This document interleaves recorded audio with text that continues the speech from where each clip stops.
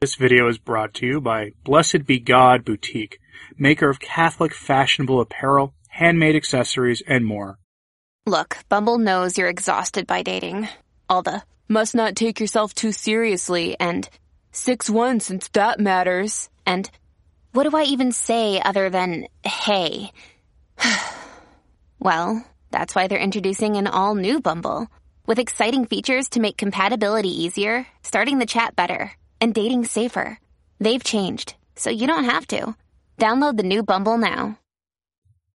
One of the oldest and hardest to accept teachings of the Catholic faith is the dogma that outside the Church there is no salvation.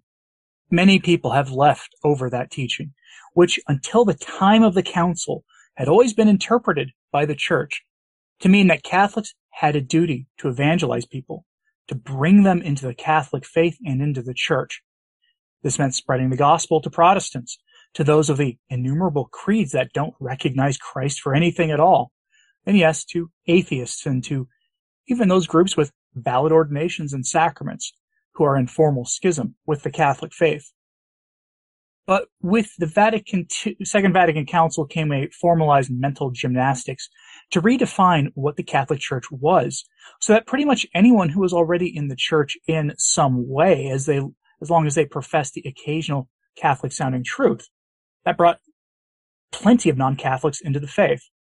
This has led to a whole host of problems, including, in our time, Francis looking down his nose at those who do missionary work with non-Christian groups, as well as to him bluntly telling people of other creeds to not convert, but to be the best, whatever they already are, that they can be, that God wants them to be that instead of Catholic, that God positively wills their not being Catholic.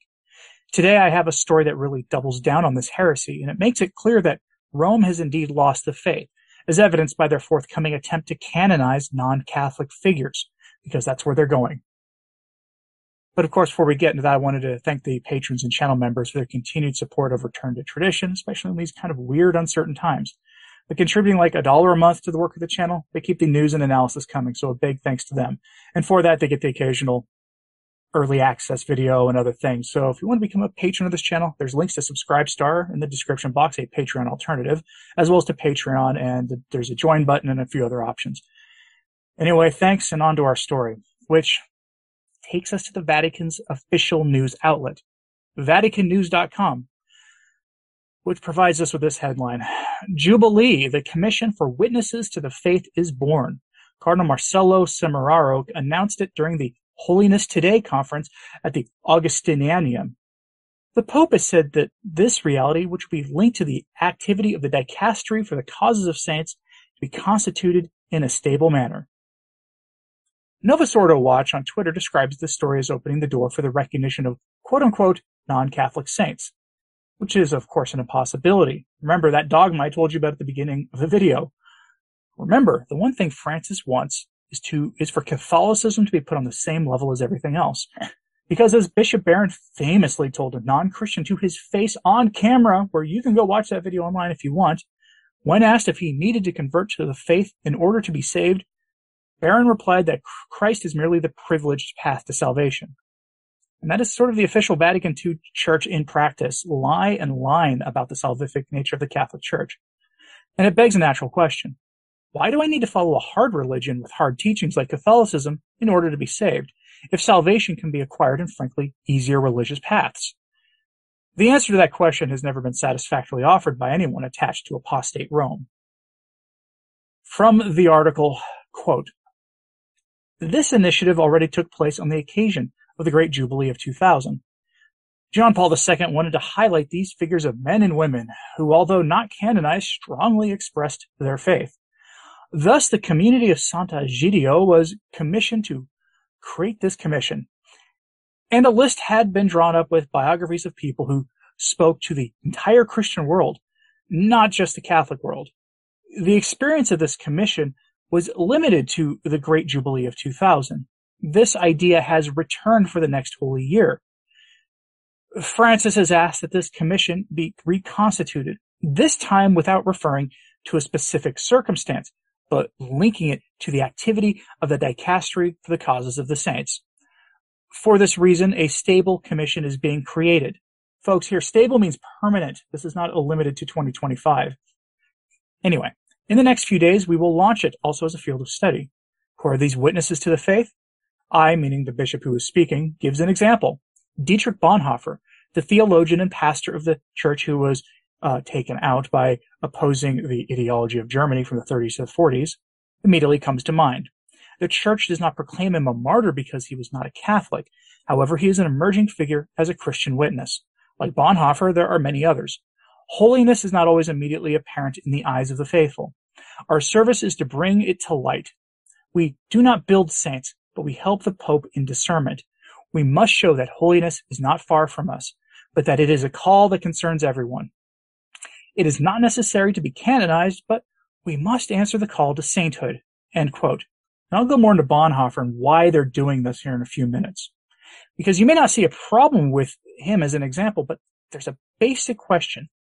Well, what Bonhoeffer did was commendable, honorable, braver than anything you or I or most certainly have ever been asked to do or ever will be asked to do. And while we can even hope and pray that our Lord showed him the same mercy, we hope that he shows us upon our particular judgment. The fact of the matter is that we are talking about the dicastery for the causes of the saints, putting the next best thing to a declaration of sainthood on someone who was, strictly speaking, a formal heretic. Being a formal heretic means they denied dogmas of the faith knowingly. That placed them outside the church by every definition of formal heresy used by the church going back to antiquity, even to the definition used to this day. How does this help with bringing souls into the church? Of course, this isn't actually about bringing souls into the church. Remember, Francis loves, during the month of October, on what Protestants observe as quote-unquote Reformation Day, to say nice things about the arch-heretic, Martin Luther. One of the very few figures in history that the church has all but declared to have gone to the fiery pit for his great and innumerable and incalculable sins against the church and the faith. Francis has gone so far as to have commemorative stamps and statues made of Luther, which he keeps trotting out for the purposes of ecumenical dialogue.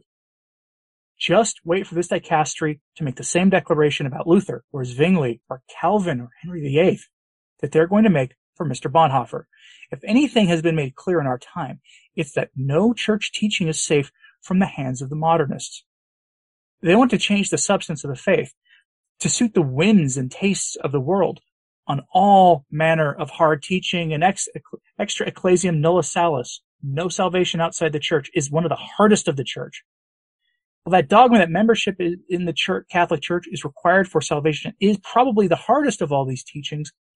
The synodal process is being used to cast doubt, real doubt on the moral teachings of the faith, a changing which most Catholics in the West have or have heard to some degree, but openly disagree with, including the clergy.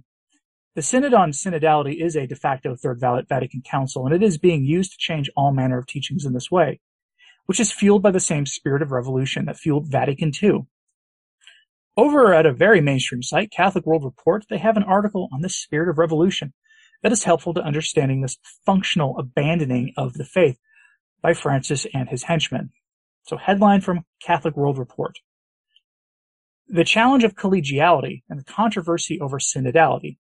It looks for all intents and purposes that we are witnessing an attempt to alter fundamental church teachings on a range of important issues in the name of quote-unquote listening. And it is in the name of listening that the Vatican will eventually canonize non-Catholic figures in order to make formerly heretical organizations friendly to the church, and in order to make the world like the church more, meaning we are more pleasing to the secular world. And why would you want that? None of that will work. And in so doing, those engaged in this activity may very well lose their souls if they haven't already. God only knows the answer to that question, though. That's not for you or I to declare.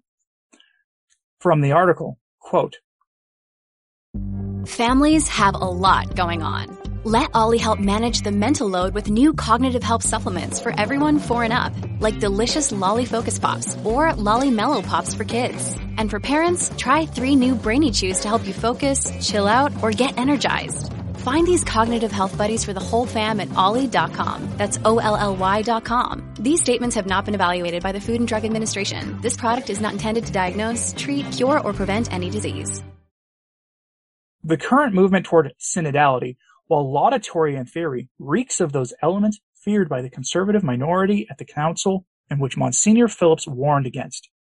It looks, for all intents and purposes, as an attempt to alter fundamental church teachings on a range of important issues, all in the name of, quote-unquote, listening. Listening to what exactly? The Belgian bishops have just approved a new ritual for blessing James Martin, quote-unquote, unions, despite repeated Vatican statements to the contrary. Many German bishops, Cardinal Marx included, have said that even if their own, quote-unquote, synodal way did not reach the two-thirds majority required to change church teaching and practice, they were going to still implement it in their dioceses.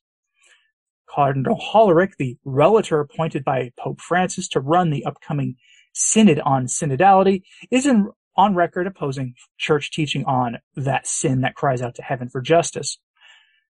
And Cardinal Tobin of Newark, New Jersey, here in the United States, has just released the results of the quote-unquote listening sessions in his archdiocese. And it seems the Holy Spirit sounds a lot like the ladies on The View. Is any of this what the council meant by collegiality? In a word, no. The entire affair comes across as a ruse, a game, and a cynical strategy for doing an end run around church teaching.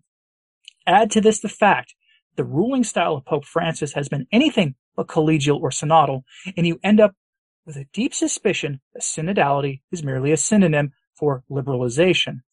Whether it be by papal diktat, as in Traditionis Custodes, or the canning of a Puerto Rican bishop without due process and for no stated reasons, or the suspension of ordinations in a vocationally thriving French diocese, also for no stated reason, or the faux democracy of the neo-Montanist synodal quote-unquote listening, it all amounts to the same thing, the baptizing of the plausibility of structures of secular modernity.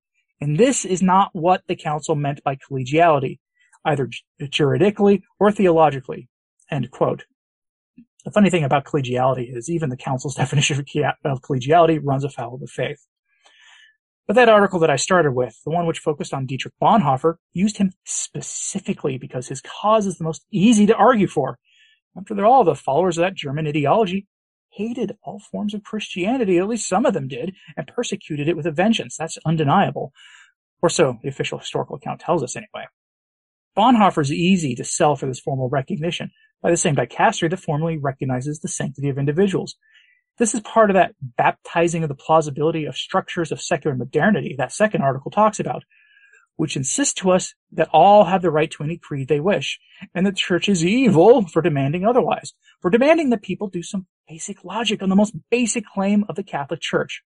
That basic claim that requires this basic logic is this, that if Christ said things like, "No one comes to the Father except through me," and to the apostles who are succeeded in our time by the bishops of the Catholic Church, he said, "He who hears you hears me," and "Go forth and baptize all nations, baptizing them in the name of the Father and of the Son and of the Holy Ghost, teaching them all that I have taught you," then logically, one must be in the church that Christ founded to be saved. And that church was founded on the rock of Peter and carries on to this day in the Catholic Church because that's when it was born, going back to an unbroken line to the Apostle Peter, the first pope of the church. If you engage in that basic logic, you frankly run into a problem with what Francis is doing. You cannot make such declarations about non-Catholics, leaving any judgment about their serving the faith by their witness in, earning what, if they were a Catholic, would be called the Red Crown of Martyrdom to our Lord. You have to. And all this synodal nonsense that is fundamentally trying to destroy the moral teachings of the Catholic faith must be abandoned before the faith is reduced to a brand. Imagine the Catholic Church being reduced to the religious equivalent of Coca-Cola or Pepsi. One choice to be made among all others that is equally valid. That is the aim of Francis here, for the church to fully emerge as the church of niceness and hugs and kumbaya. But in so doing, it will not be the Church of Christ. If you need another example of this from an obvious break in Catholic teaching, Cardinal Mueller was on Raymond Arroyo's show on EWTN last week, the world over, where he was talking about what the Flemish bishops were doing, pushing for formal recognition of those James Martin pairings by the church, complete with a mass setting that blesses such couplings in a rite that is not technically sacramental in nature, but does in every other single way imaginable resemble the sacrament of marriage, complete with vows made before God. Mueller described this as a hostile takeover of the church, and I'm glad to see him on the same page as those of us who have been saying that this is the case for the church for, well, the past several decades, because that's what the traditionalist movement has been saying, that this predates Francis by a long shot. On this, Mueller says, quote, "The authority of God revealed in Jesus Christ must not be relativized and broken down according to the passing religious wisdom and philosophical insights of, quote-unquote, the authoritative people." Here he's referencing Karl Jaspers of world history. "For Jesus Christ is the eschatological revelation of God in person. In the Logos made flesh, all truth of God is contained. The revealed truth of God, which is recorded, unabridged, and unadulterated by the church in the, quote, teaching of the apostles. See the book of Acts, chapter 2, verse 42. Cannot be overcome, supplemented, or corrected by any speculative or empirical science from the created reason of man. So the Flemish bishops, by bringing James Martin partnerships closer to the marriage sacrament as instituted by God, are obscuring the teachings of Christ and his church. They go behind the renewal of man through Christ, our Savior. They capitulate to the logic of the old world, which wants pragmatically to limit the consequences of the fall of man according to human reasoning, instead of putting on the new man, created in God's image in true righteousness and holiness. See St. Paul's letter to the Ephesians, chapter 4, verse 24. Which does not know Christ, see Romans chapter 1, verse 26 to 32, or has fallen away from him again, or the Christian who makes a lazy compromise with it, relativizes the uniqueness of marriage as instituted by God. They betray its dignity by degrading the sacrament as being one among arbitrary forms of togetherness and satisfaction of fleshly desires. End quote. So too at the door to salvation, and any number of other topics you care to think of. That is where the church is at right now in our time. How many of these dogmatic hard teachings do the modernists need to reject and try to change before we acknowledge that they are formal heretics and themselves outside the church? And when that day comes, where does that leave us? Well, let me know what you think of this in the comments, please, because I don't know the answer entirely. Like and subscribe if you haven't. It really does help. As does sharing this on social media, that helps a lot as well. Again, thanks to the patrons for your support. It's greatly appreciated. As always, pray for the church. I'm Anthony Stein. Ave Maria.